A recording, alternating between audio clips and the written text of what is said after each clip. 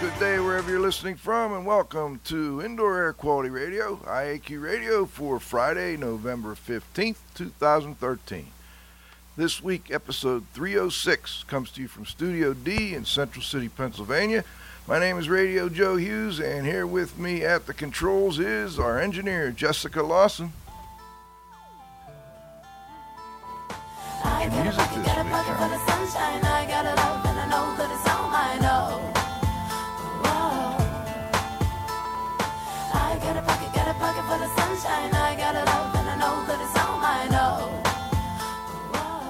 Good afternoon. Good day, Jess. And my co-host, the Z-Man from Studio C. Hello, Cliff. Hey, Joe. Hello. Good day there, Cliff. All's well here. We're experimenting a little with Go to Training at the same time here today.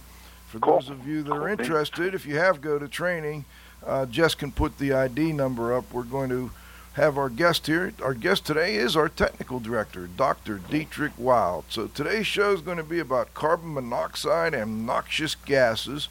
We're going to talk with our technical director, Dr. Wild, about that subject, and we're going to try and do it on Go to Training at the same time, a little experimentation today. All right, before we get started, though, let's thank our marquee sponsor, Jon-Don Products, where restoration and abatement contractors shop. Visit them at www.jondon.com. Clean Facts and Cleaning and Maintenance Management Magazine, your source for cleaning and maintenance news. Visit them at cleanfax.com and cmmonline.com. Please be sure to thank our sponsors for their support of IAQ Radio when you inquire about their services and products. All right, of course, you can also stream the show straight from our homepage or go to the show link at the top of our homepage. We'll take you to the TalkShoe site where you can download shows. You can also download older shows or past shows on iTunes. We also have those IACRC, tongue-tied, ACAC and ABIH continuing education credits. Email me at joe.hughes@iaqtraining.com. We'll get you out a quiz and get your renewal credits. Last but not least, please visit that IAQ Training Institute website for the most current dates for the training you trust at iaqtraining.com. Let's turn it over to the Z-Man for today's IAQ Radio Trivia question. Thanks, Joe.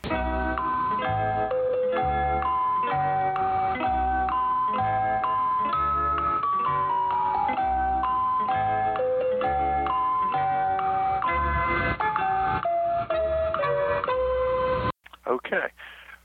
Win a cool prize by outcompeting fellow IAQ radio listeners and being the first person to correctly answer the IAQ radio trivia question each week. Submitting your answer is easy. You can either email it to cslotnick@cs.com, or if you're listening to the show live, you can text in the answer via your computer. I'm sorry to report there was no correct answer to last week's trivia question. The IQ Trivia question for Friday, November 15th, 2013 has been sponsored by Triska, the Tri-State Restorers and Specialty Cleaners Association, who have been serving the needs of and advocating for their members for over 30 years. Remember, Triska is your link to industry training, certification, standards, and events. Their website is www.trsca.org. Now for this week's trivia question. The FDA approves the use of carbon monoxide in edible meat. What does the abbreviation MAP, MAP, stand for? Back to you, Joe. All right. Thank you, Cliff. Let's make sure we're good here. Okay, we are good to go. Today's guest is our technical director, Dr. Dietrich Wild. Dieter is going to talk to us today about carbon monoxide and other noxious gas exposure. Most of our listeners are familiar with Dr. Wild. He's a doctor in occupational and environmental health from the University of Pittsburgh. And in the announcement we sent out today, we said he's one of the few handful of people remaining from the heyday of that program at the Graduate School of Public Health, their industrial hygiene program. Dieter also helps us teach courses on the road and back here in the Pittsburgh area. He's been working with us now for 12 years. He's also been our technical director here for 7 years on IAQ Radio, and we always love having Dieter with us. Let's see if we've got some music for Dieter. It's deadly and it could be in your living room. Invisible, odorless and tasteless. Carbon monoxide is a silent killer, a lethal gas that can be produced by, among other things, wrongly installed or badly maintained heaters. And if it doesn't kill you, chronic exposure to carbon monoxide can make you sick with symptoms like the flu. Anna Kenner has the story. The most frightening thing was my heart. My heart felt like it was missing beats, but it was racing so fast. Let's see if we've got Dieter on the line. Yep, we got to unmute him. All right. Yes, Dieter. I am. Yes. Great. Welcome, Dieter. Great to have you here. Let's talk. Okay, you can hear me all right. I know we are just trying something new today. We are. And hey, on opening day, not all things go very well. Right. You're going to have some issues here and there. In fact, Jess just reminded me I've got to start recording there. All right, we did it. Okay, So see what I mean? We're playing with Go to Training folks at the same time here. And if you want to try, the training ID is 475-568-972. We've got a PowerPoint that Dr. Weil has given. Actually, the last time you did this, Dieter, I think was probably at Joe Steebrook's summer camp. Definitely there, yes. Not sure if Yes, and yeah, you and I, we had our seminar just 2 days ago, 2 days ago, whatever, and we didn't have time for it, which is all right. We can do that here, and this is a good forum for it. Yes. Great. Well, let's start a little bit on the carbon monoxide issue, Dieter. I want to jump right into it. What's the Coburn-Foster-Kane equation, and why is that important in your presentation? Well, it was well known for thousands of years that carbon monoxide at the wrong concentration is pretty bad for you. I'm sure that people who lived in caves, when they had a fire going and they found a couple of dead people the next morning, sooner or later they figured out that they have to have good ventilation. Oh my, we need good ventilation today also. Yeah. Not because of carbon monoxide, but because of other things. So it was well known. There were a couple of studies where people measured the uptake of carbon monoxide into the bloodstream. We get to that later. And that was kind of difficult to measure. You needed blood samples and so on. I had done that 40 years ago. In fact, I wanted to do a couple of things, and some wise people advised me not to do that, and I didn't. But anyway, there was Dr. Coburn, and later on Foster came in, and I don't know Kane. That is 50 years ago. And they said, maybe we can model the uptake of carbon monoxide into the human body by taking into account a ton of parameters. And I don't know whether everybody can see the slides, which I'm seeing on my computer, and you are publishing that, right? I mean, you're pushing that out, correct? I am, Dieter. Not many people. I'm on Go to Training. I can see it. Oh, good. Okay. Great. And anyway, there on top is that equation. And I tell you one thing, that is a nasty equation. It looks complicated as hell. I programmed that in the old days, 50 years ago. That sounds... No, 40 years ago, 1970-ish, I used Fortran and the DOS operating system. And here is the equation. Now, what did Mr. Coburn do? He took into account, and that is small print. Where are my reading glasses here? He took into account the partial pressure of carbon monoxide in the air, of course, the milliliters of oxygen in the human blood. This is made for humans, not mice, guinea pigs, or any of that. The time of exposure is in there. The diffusivity of the lung for CO. That is a parameter. How does carbon monoxide go from the air through the lung into the blood? The volume that we are breathing, the barometric pressure does make a difference. If you get exposed at sea level, that is somewhat different than in Denver, Colorado, but it is not significantly different. Now, here comes the one that I really like, and most people don't know. I know Joe is not a smoker. I know I'm not a smoker. Right now, in our blood is approximately between 0.7 and, let's say, 1% of our red blood cells are tied up with carbon monoxide. Now, I didn't smoke this morning. Joe didn't smoke this morning. He was not exposed to carbon monoxide. I was not exposed to carbon monoxide. Where does it come from? Mother Nature. Mother Nature produces this as our metabolism is functioning. There is some carbon monoxide produced during metabolism. Wow! Here goes the theory of low carbon monoxide exposures. It's garbage. It just isn't there.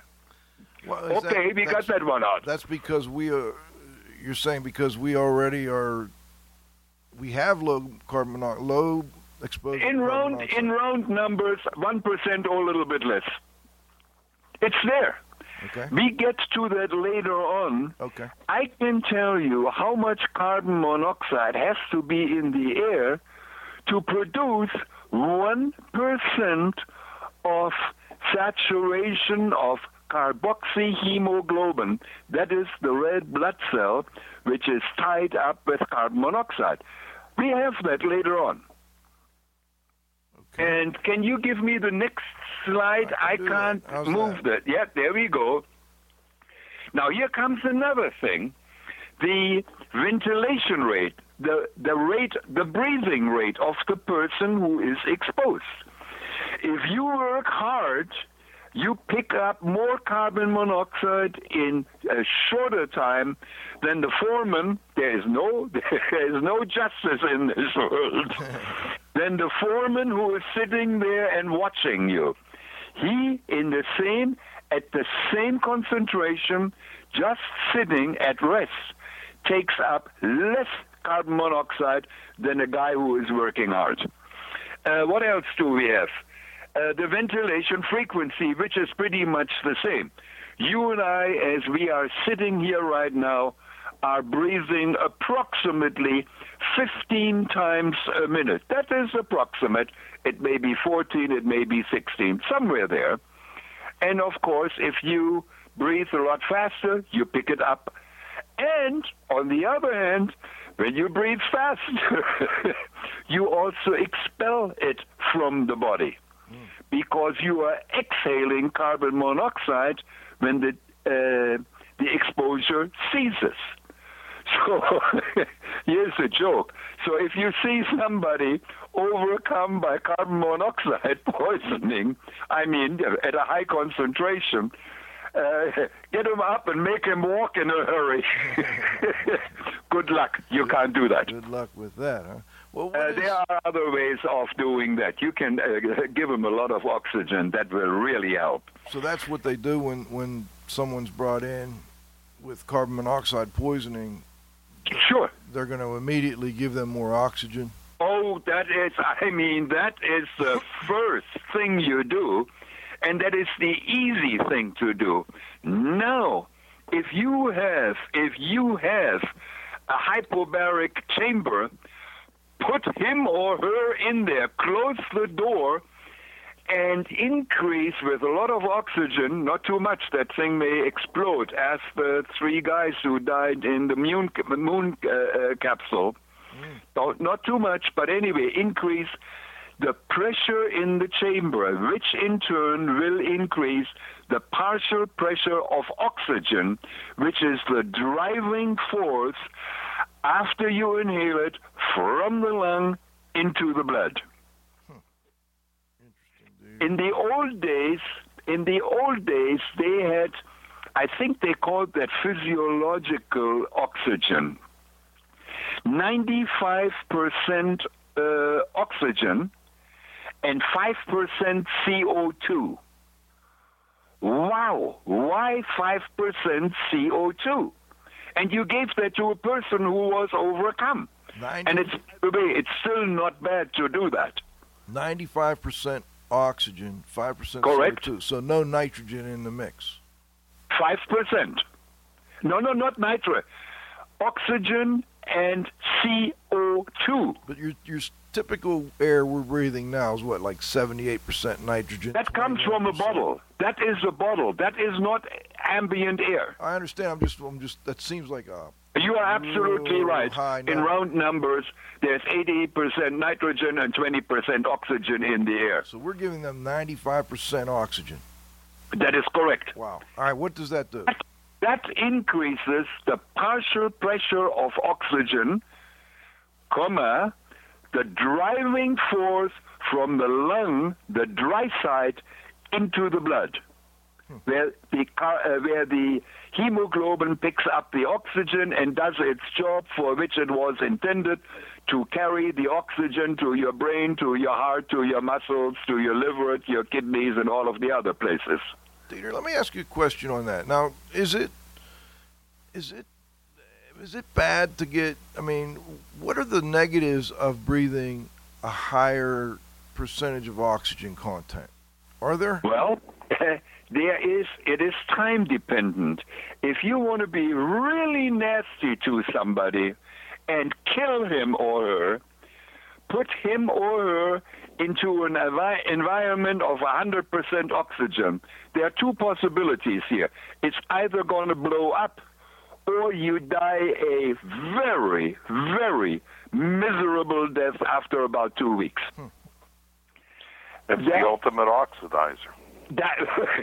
Yes, you could call it that. That is not good because all the receptors in our lung, and they send all the signals to the brain, they are engineered by Mother Nature to handle 20% oxygen and 80% nitrogen, plus the other little things. Who cares? There's a little bit of water vapor. Who cares?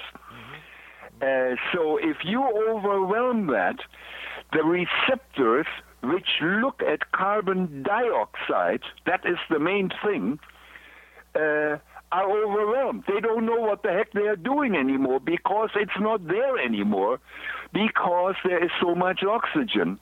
So the whole support system in your body is screwed up if you overwhelm that with too much oxygen for a long period of time. There still is nothing wrong with it.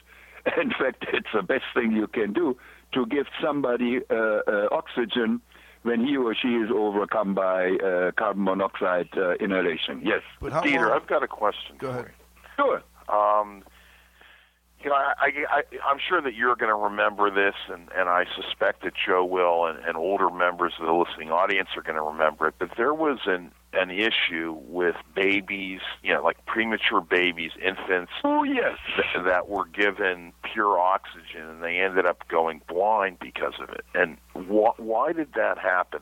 Again, you overwhelmed Mother Nature. I have the brother of a good friend of mine is technically blind. Okay. He cannot drive a car, but he can walk. I mean, he knows where the middle or the side of the street is. He was a premature baby, and they overwhelmed his whole system with this wonderful, wonderful stuff called O2, oxygen.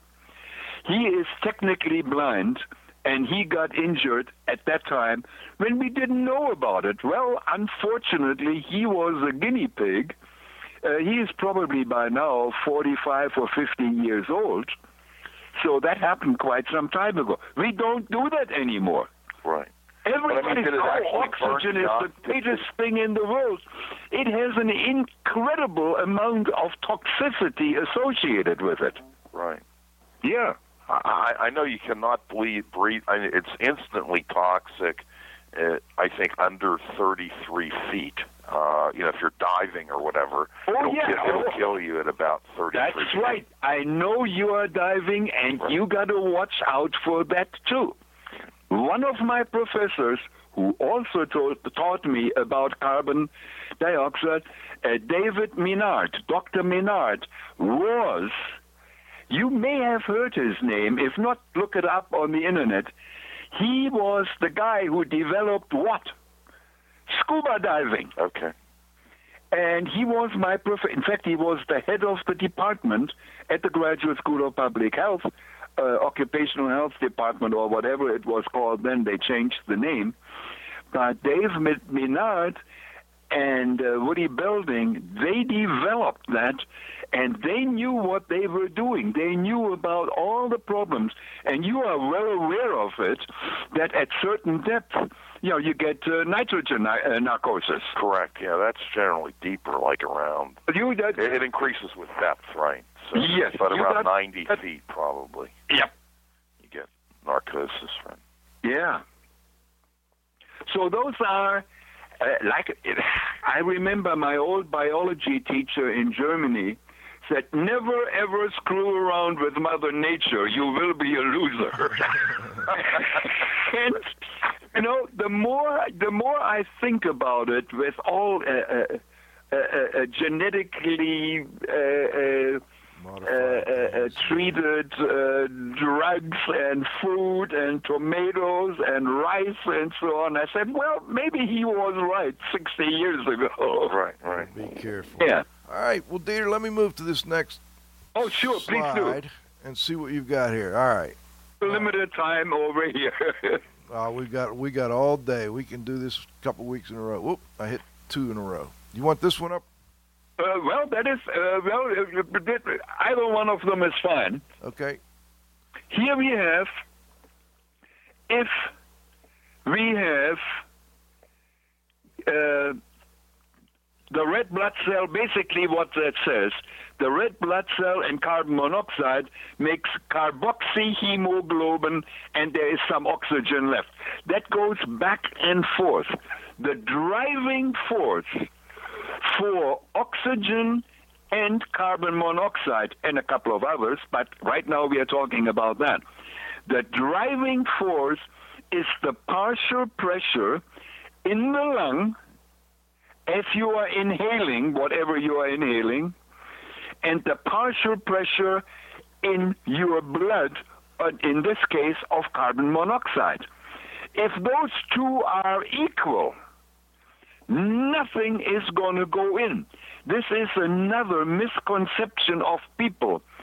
If I am in carbon monoxide for a long time at a concentration which will not kill you, let's say the old OSHA limit of 50 parts per million. If I'm in there for a long time, I'm going to be dead. Absolutely wrong. You inhale as much carbon monoxide as you can. Now, the partial pressure due to 50 ppm in the air and on the other side in your blood is the same. Now, nothing more is going to happen. You can't expel anything from your lung, and you can't take up anything anymore. Dieter, maybe I'm wrong here. Isn't this where you used to talk about the East Germans? And the yeah. Okay. All right. Give us that story. That's a great story. That is an interesting topic altogether. Let's go one step back. How can you increase your work capacity how can that be increased? In other words, is there a way of getting more oxygen into your body, not by breathing it from a bottle? Is there a way? And the answer is absolutely yes. There are two ways of doing that. And it happened during the last Olympics, by the way. There were a couple of Austrian skiers who trained for, and this is important, about 2 weeks at very high altitude. Now, what is Mother Nature doing here right now? The partial pressure of oxygen in higher altitudes is lower. Mother Nature sees this. She is incredibly smart. She sees this, and I said, oh my, this guy really needs a little bit more, and Mother Nature will, in a normal, healthy body, produce more red blood cells. Wow, isn't that something? Isn't that beautiful? Sure, if you wanted to go a long distance or be able to work out longer. Oh, yes, that's and the idea, that right? has been done many years ago. Vladi Viren, I think he was a Swedish long-distance runner. He was, at the time, the first one that I know of, probably others did it too, at the time, completely legal, did blood packing. What did he do? He didn't go into high altitudes. They didn't have that. There is an easier way of doing it. You take out a pint of blood, put it in the refrigerator, and a day or two before you are running 5,000, 10,000 meters or a marathon, what do you do with the blood? You put it back into your body. Completely. If you don't see the hole where they put it in, obviously it's your own blood. Nobody will ever be able to detect that because it's your blood. But, and you got to watch this, but you have now approximately 7% more red blood cells than before, and that is a good number. If you put in too much, your blood gets too thick and it doesn't work. So 7% is about it that will have the beneficial effect for a long-distance runner. Vladi Viren did that. There is he is the first one to admit it, but a physiologist worked on him, and that did work for him. Now, here comes the other thing. If I give myself right now, and Cliff, and you, and Jesse, 7% more of red blood cells, are we going to go up and be a Hercules and we go in the ring with Mike Tyson? No. You will not even notice it. You don't feel stronger. You don't feel better. Absolutely not. However, if you run against the top-notch runners in the world, like at the Olympics or the World Championship, there, a minute and a few seconds over 5,000 or 10,000 meter decides between a gold, silver, or bronze, or no medal. Right. Now, what did the East Germans do, Dieter? Well, they tried two things. They tried, at sea level, you can simulate high altitude. How do you do that? The chamber. Well, yes. It's called a very airtight building. Yes, that's exactly what they did. And they put this under negative pressure to simulate high altitude exposure.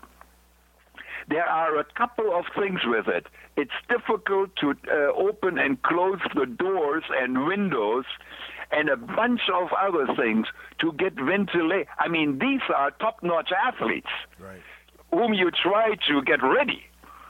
So they're not little old ladies or men sitting over there.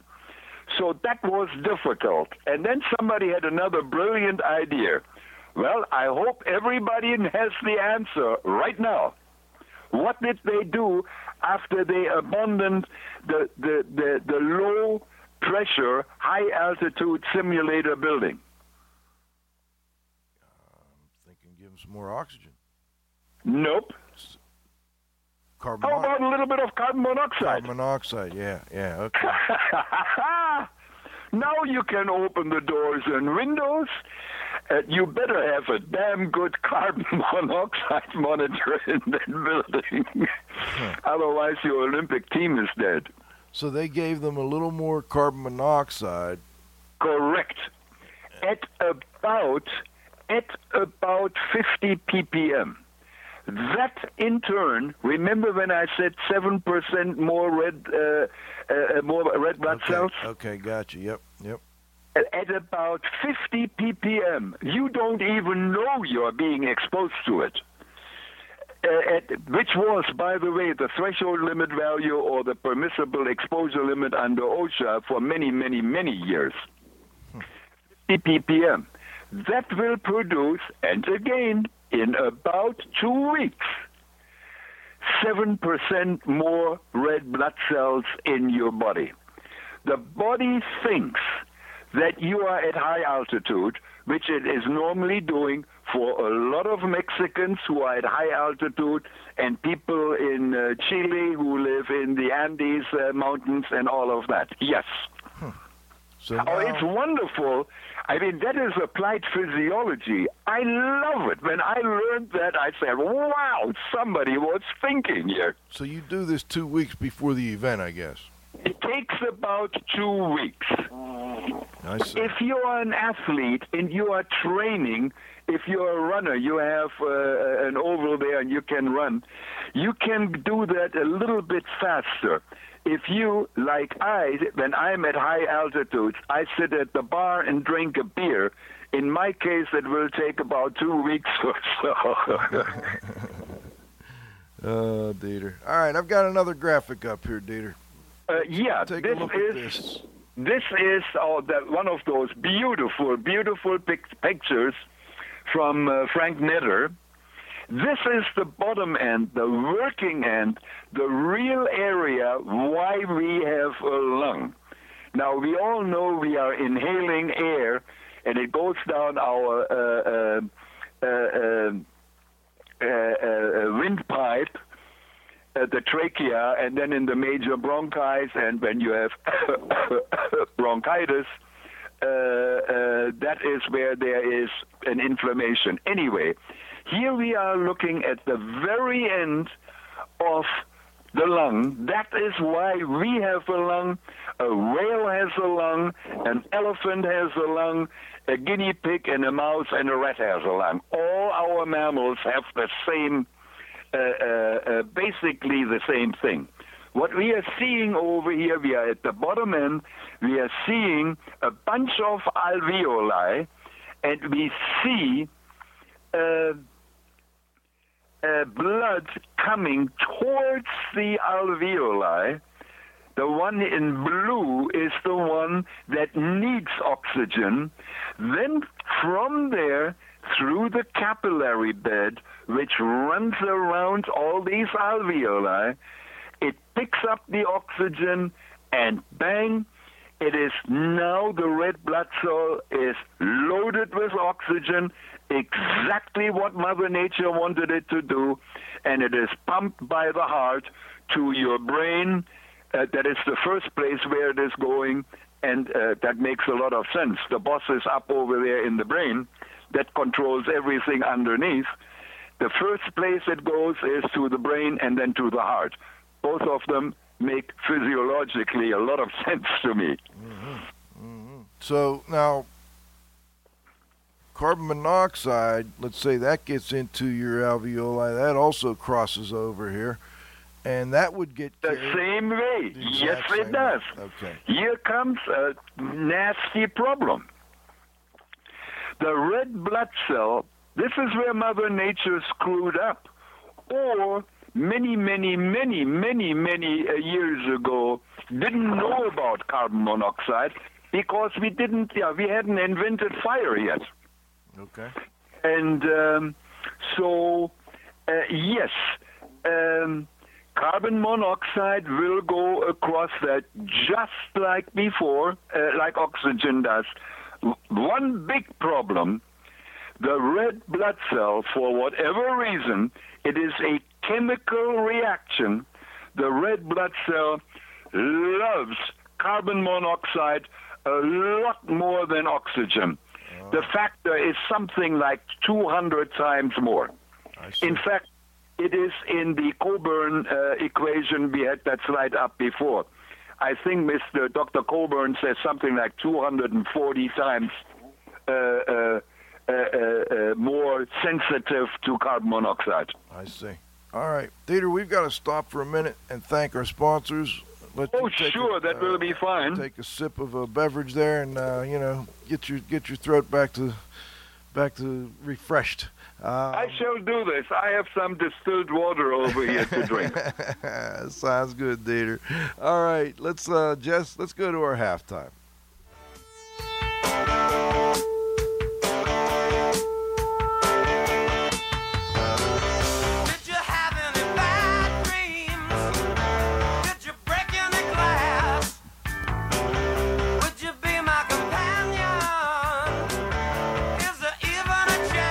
John Don Products, where restoration and abatement contractors shop. Visit them at www.jondon.com. Indoor Environment Connections, the newspaper for the IAQ industry. Subscriptions and advertising information are available at ieconnections.com. Clean Facts and Cleaning and Maintenance Management Magazine, your source for cleaning and maintenance news. Visit them at cleanfax.com and cmmonline.com. Please be sure to thank our sponsors for their support of IAQ Radio when you inquire about their services and products. Okay, we're back for the second half of our interview with Dr. Dietrich Weil. Dieter, I'm going to flip the slide here, and let's take a look at this next one. Tell us what we're looking at here. We got to get you unmuted. What? There we go. Oh. Sorry, we had you muted, Dieter. First of all, there's another beautiful picture. You see it. I don't know. Can people see when I move this? No. Yes. You want me to move back? Oh, maybe. Yeah, maybe. Anywhere. There you see F. Netter, MD. Yep. Right there. Yep. Right there. Thank you. He made these wonderful, wonderful drawings. He is an MD. Obviously, he was a wonderful artist, too. But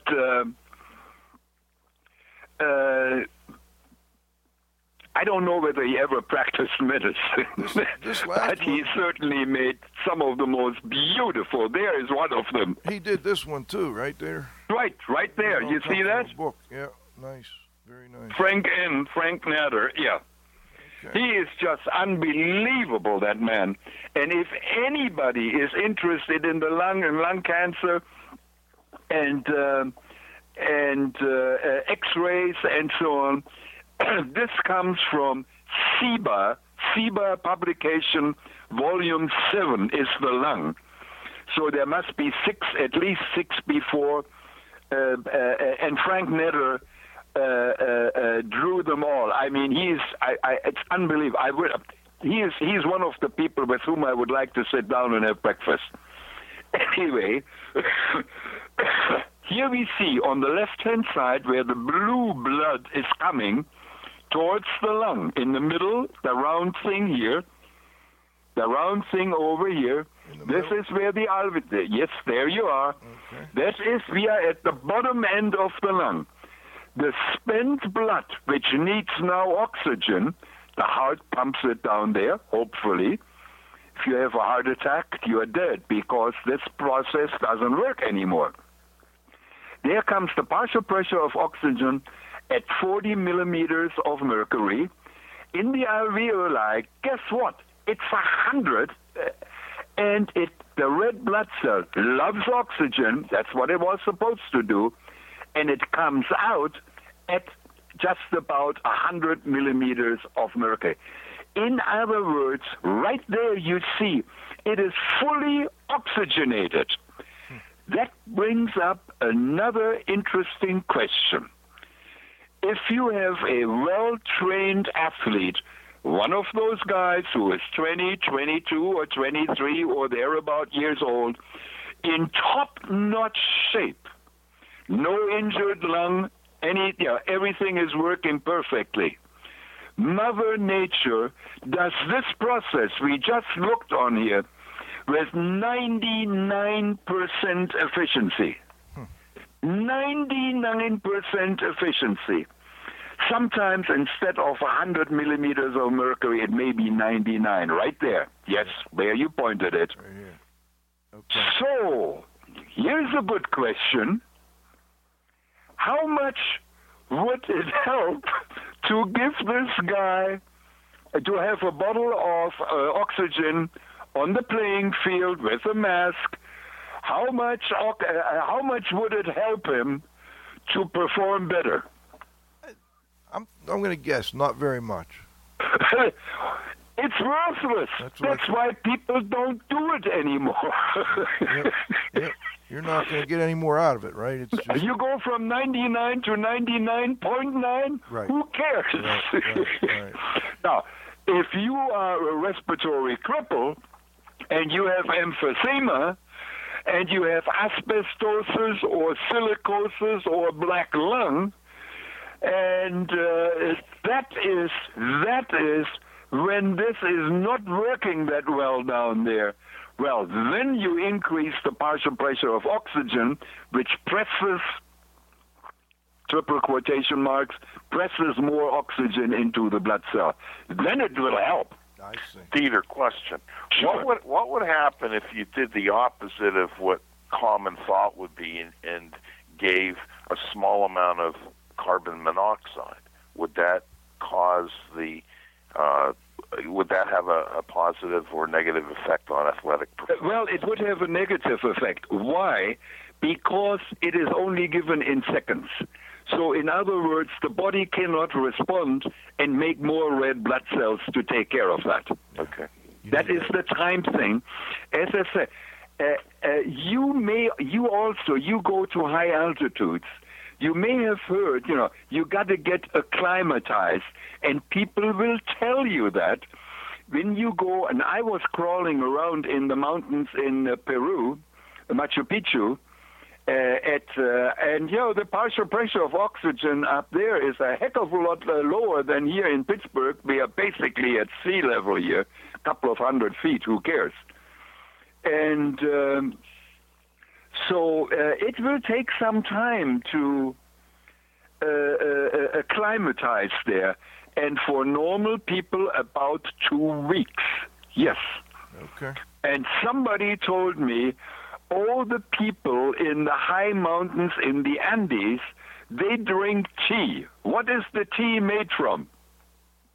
I don't know. Give it a guess. Cocaine. Wonderful. Hoja de coca non es droga. The leaf of the cocoa tree is not a drug. They make a tea from it, which, by the way, to my tongue doesn't do a hell of a lot. Doesn't look good. Doesn't taste good. But anyway, and people said, oh, they're drinking this. This really facilitates the uptake of oxygen. It just doesn't work that way, but it makes you feel better. So it doesn't do anything. Oh, jeez. And here we have, again, Joe put up another slide, and we are at the area where we have the red blood cell coming close to the other, to the dry side of the lung, the alveolus, and you see, Joe has a pointer, oxygen goes from the dry side. There is a very thin membrane, I talk about that in a minute, and goes into the red blood cell, and at the same time, CO2 is expelled. Where does the CO2 come from? All over the body, I would imagine. I mean, it comes from the organs. That is part of the metabolism, the biotransformations in our body. Absolutely right. And that has to get out of there. And fortunately, the partial pressure of carbon dioxide at that point in the lung, in the bloodstream, is higher than on the dry side of the lung. Therefore, CO2 gets expelled, and we, you and I, just as we are sitting here right now, everybody is exhaling a ton of CO2. Yep. Can you clarify wet side versus dry side? Well, yeah. You want to have the alveoli, the bottom end of the lung. That is where the air, the oxygen comes to. That is where we are. That should be very dry. Otherwise, you are dying, and I talk about that one in a second. The wet side is the capillary bed through which the heart pumps the red blood cells very, very near to the alveolus, just as it is shown here on this picture, which also comes from Frank Netter. And then on this one here, you can kind of see that inside those sacs. That's right. There comes the blue, the used blood. It comes over there. It picks up the oxygen right there, and there it goes to your brain. Yep. Okay. All right, dear. Let's go. It is absolutely incredible. In fact, I have to make one correction. I said all mammals. Birds have basically the same mechanism of transferring oxygen into their bloodstream. The one interesting thing is, and I haven't figured that one out yet, you and I and all humans, and I think most mammals, we have a 4-chamber heart. Birds only have a 2-chamber heart.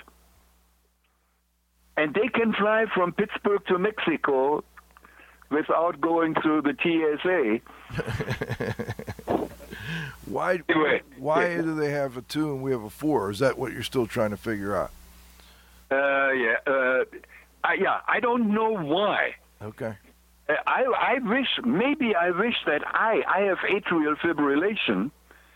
Maybe if I only had a 2-chamber heart, I would be dead. Maybe it's good that I have a 4-chamber heart. We're happy you do.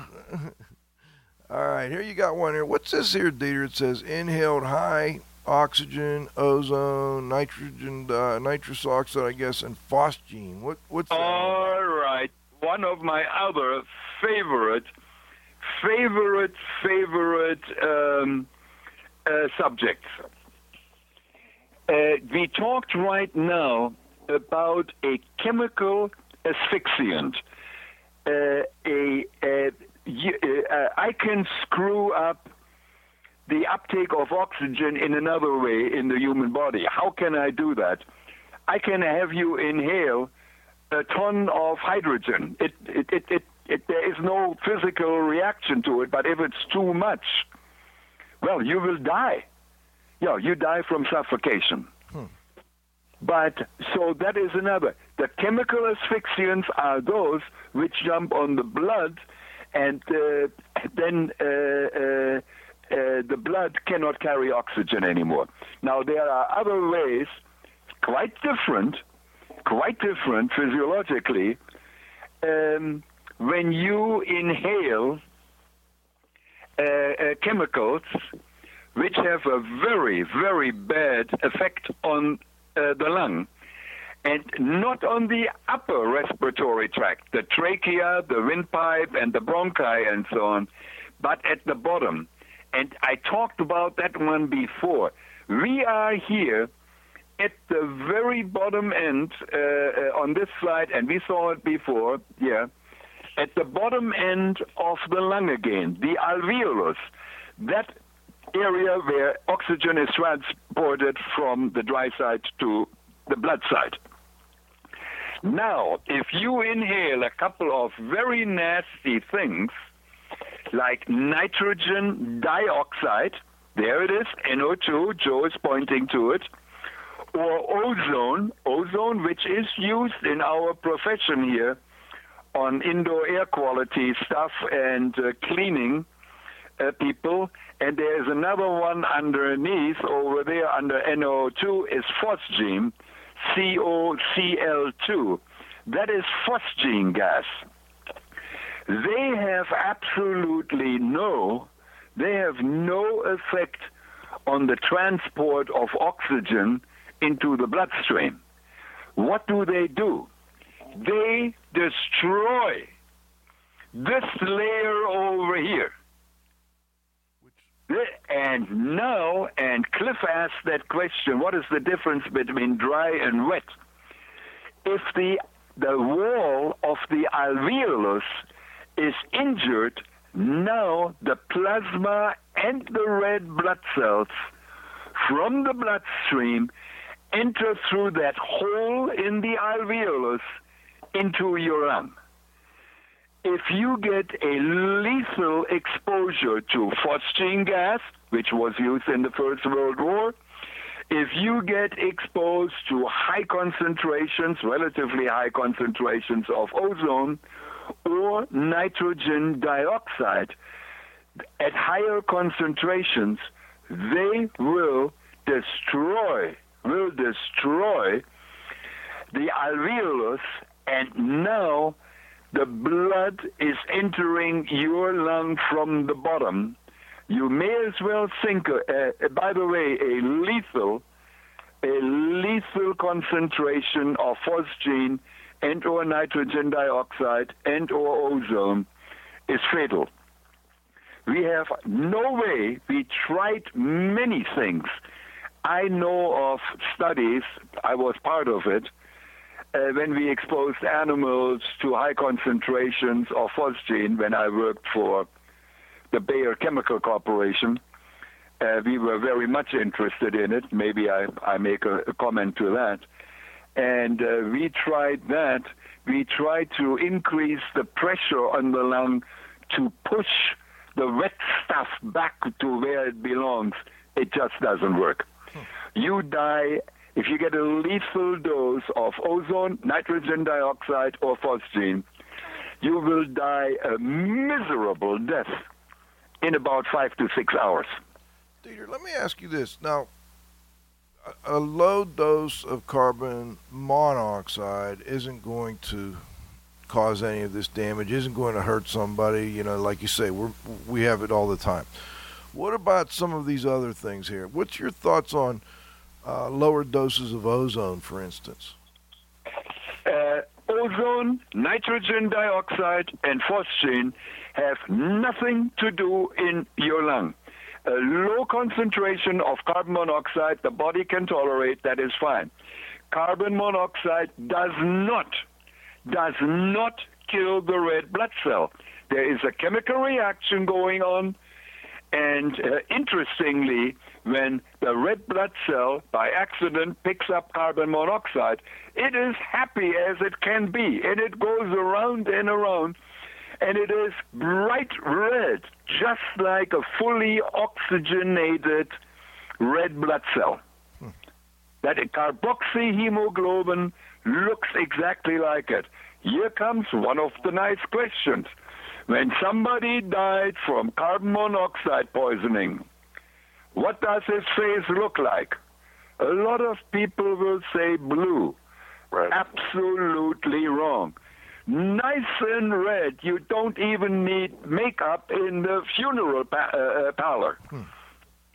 Because the red blood cell, which was screwed up by carbon monoxide, now carboxyhemoglobin, is bright red. So you die, and your face looks as though you're fully oxygenated. Now, if you die from oxygen deficiency, then you are blue. Yes. Okay. And with O3, then the ozone. I mean, yes, we're all exposed to ozone on a daily basis. I mean, there's ozone in the outdoor air. At very, very, very low concentrations. What are your thoughts on people adding ozone generators to their indoor air to try and improve their indoor air? Have them give me a call. Okay. don't do that. Don't do that. Okay. They are sold as, and yes, ozone also kills bacteria and mold spores, no doubt about it. Also your cat and your canary and your plants, no doubt about that. Does it also not break down like volatile organic compounds? Does it help to break them down? Yes, it will. It is a wonderful oxidizer, and it has been used. And if you know what you're doing, I have no problem with that. Okay. Yeah, keep the dogs and cats and the kids, certainly the kids, out of there. When you do that, it oxidizes just about everything. So if there is a molecule from a smell after a fire, after a water intrusion, it smells like mold or whatever you want to call it. You put ozone in there, it will oxidize that beautifully. Yeah, the one caution is there's all sorts of background chemicals there, and you're not sure what's what. And that is right. I've seen it trigger all sorts of other reactions in there. It will oxidize anything it gets a hands on. Okay. All right. Yep. Dieter, let's do one more slide. Are you ready to move on to the next one? Because we're running out of time. I'm ready here. No problem. We're not going to make the whole deal here. Oh, here's a good one. All right, but it's kind of sideways. What are we looking at? It doesn't matter. Many of our cells in the body are sideways. Okay. But here you see again the alveolus. There's one alveolus and two alveoli. I learned that in Latin. And past it, right over here, Joe, can you see that? Hang on, let me get you on. There or there or there. I'm with them. This is my pointer. What are you looking at? I can see his pointer. Oh, you can? I can see it. Oh, okay. Okay. Good. Well, here is the capillary bed. This is where the red blood cells come, and they want to pick up oxygen from there and throw out old CO2 over there. Here is the cleaning cell. The alveoli are very sensitive. If you smoke or inhale very small particles, they can be deposited in the alveoli. Mother Nature does not like garbage in the alveoli and has made beautifully this crazy-looking cell down here. This one here, Dieter, the macrophage. This one down there. Yep, okay. That is a macrophage. That macrophage comes from Latin. It says a big eater. This guy encapsulates the particles, whatever they may be, and in most instances it can digest it or get it out of the alveolus. Dieter, let me do this. I'm gonna get that graphic up, if you don't mind, that we showed the photo from Brooke Mossman. Okay, fine. Yeah, I think that's a good way to finish today. This is an excellent idea, Joe. Excellent idea, because this fits perfectly in here of just about what I was going to say. Great. I'm going to find that real quick and put that up here. This is from a presentation. We will do this one again, too. I like this go-to training here and the way it's working out. I think, I'm not seeing that. It's at the end. It's not in here. I have it on my laptop, which probably doesn't help us, right? Not at the moment. I could give you the controls, but... No. Then I know I'm going to screw it up. I wonder why I don't have that on this one. Yep. Nope. For a moment I thought it was there. No, it isn't. Later. I thought it was on here, Jess. Doesn't look like it. Oh, that's because I'm on the F drive. I'm not on the right one. Removable disk. All right, let's do this. Removable disk. Yeah, that's it. F. I sent you in an email the two pictures, or I sent it to Jess. Well, I'll look at it for a second here, but this is, for some reason, it's not on this version. I don't know why, Dieter. That's going to drive me crazy. It's a great graphic. We had it the other day. Yeah, I don't know what the heck. And this is the same thumb drive I used the other day, too. No idea what happened to that graphic. Oh, well, I tried. Give it a shot, Dieter. What can I say? Okay. We'll pull it up later. Maybe if we find it, that will be fine. Okay. Ask me a couple of other leading questions. And maybe I forgot something. Well, let's do this. Cliff, anything else you want to, because we're running up at 1 o'clock right here, and what we can do is the next time we do this go to training, we can start with that graphic, Dieter, because we're going to edit this a little bit anyway. I see here, and maybe we can, I see here, do you see me pointing at this picture over at that slide here? Yes. The drawing, the black and white drawing. The black and white drawing. It was on the left side over here. It may be the next one after this. Let's see. This one here? Yeah, we'll go to graphs after that. There's 5 graphs. Here we go. Now, and we can, this kind of puts it all together. Okay.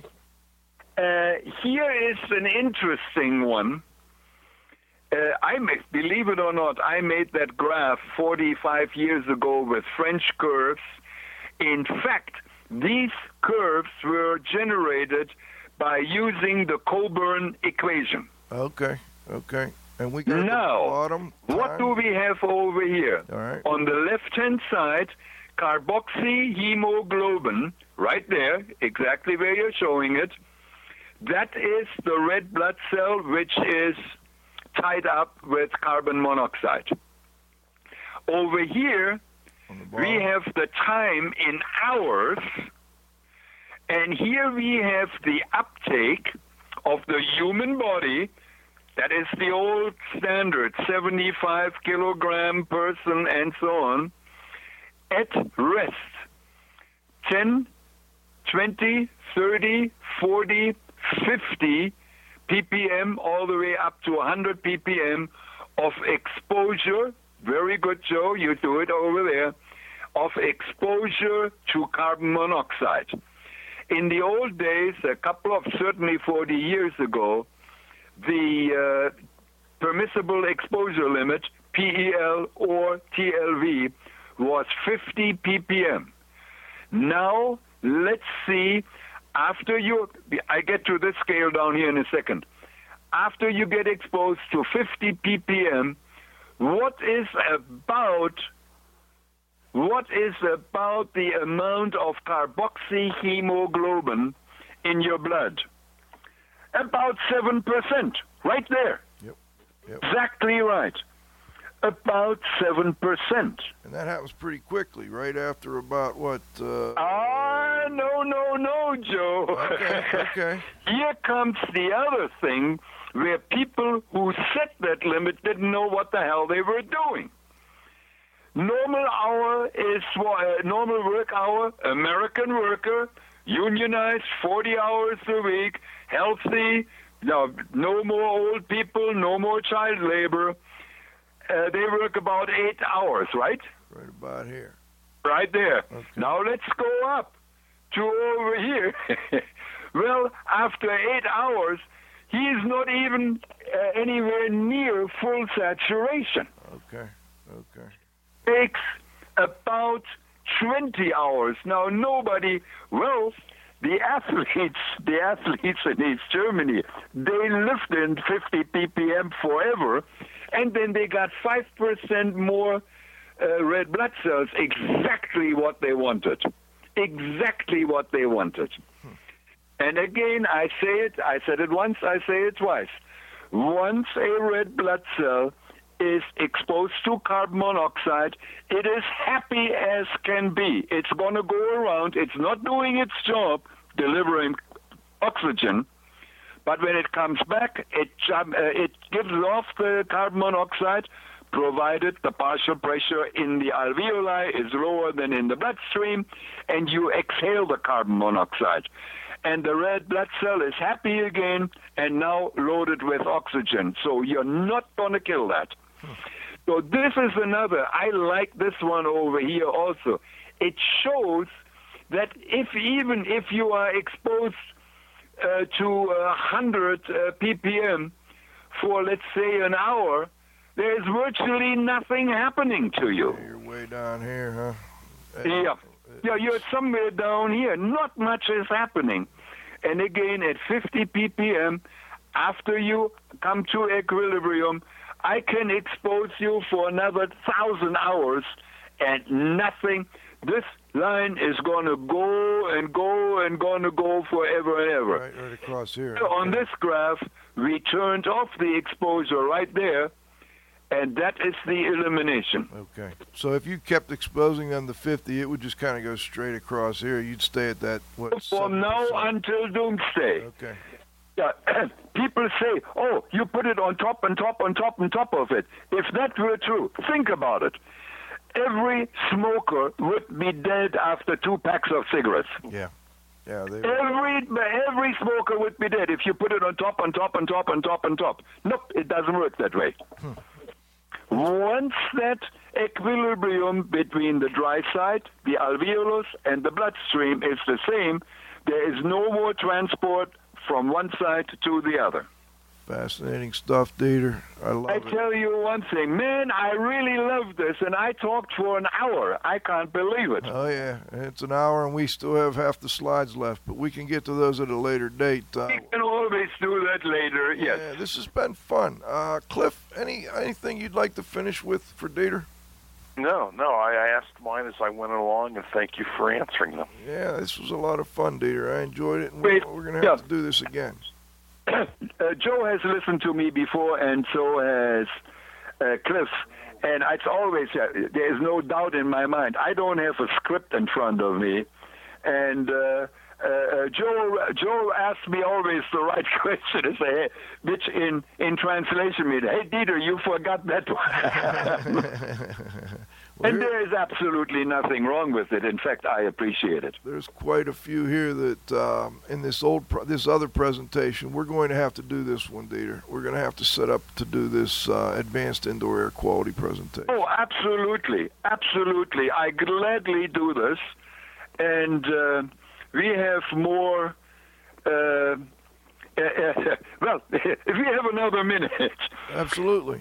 3 years ago, a couple of guys in New York, I don't know which university they were affiliated, they got a grant to measure carbon monoxide in downtown New York and ask carbon monoxide and ask people whether they had a headache.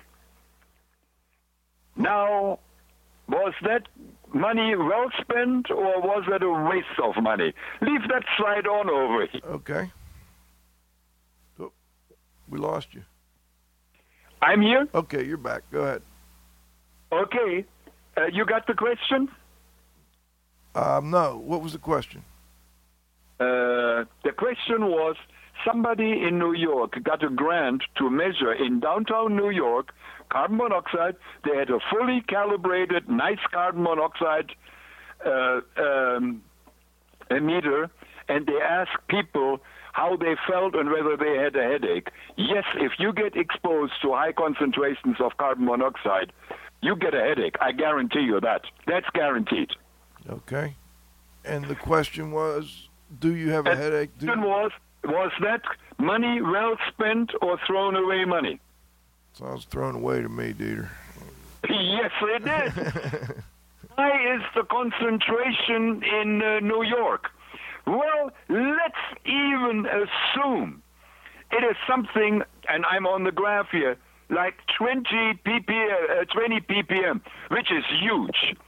The National Ambient Air Quality Standard is 9 ppm. This one here is so we are right? just somewhere over here. Okay. But let's even say it was in New York, it was higher. Now somebody comes at home, they had a good night's rest, and they come over here. It takes them an hour to get to the office.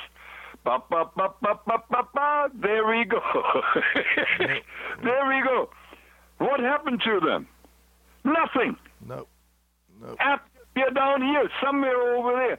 1%, and you see I started these graphs from 0.7 because I mentioned it before.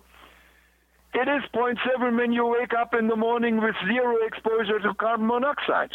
Okay. Your body does that. You automatically have 0.7 in your blood. That's right there. That's where you start. So if you're exposed to that, you can't add more to it. Right. But those are those interesting questions about carbon monoxide. And I finished by saying my grandmother, who was a neat lady, I learned a lot from her, and she loved me like nobody else would ever love me. And she told me about carbon monoxide. The problem is she had absolutely no idea what the hell she was talking about.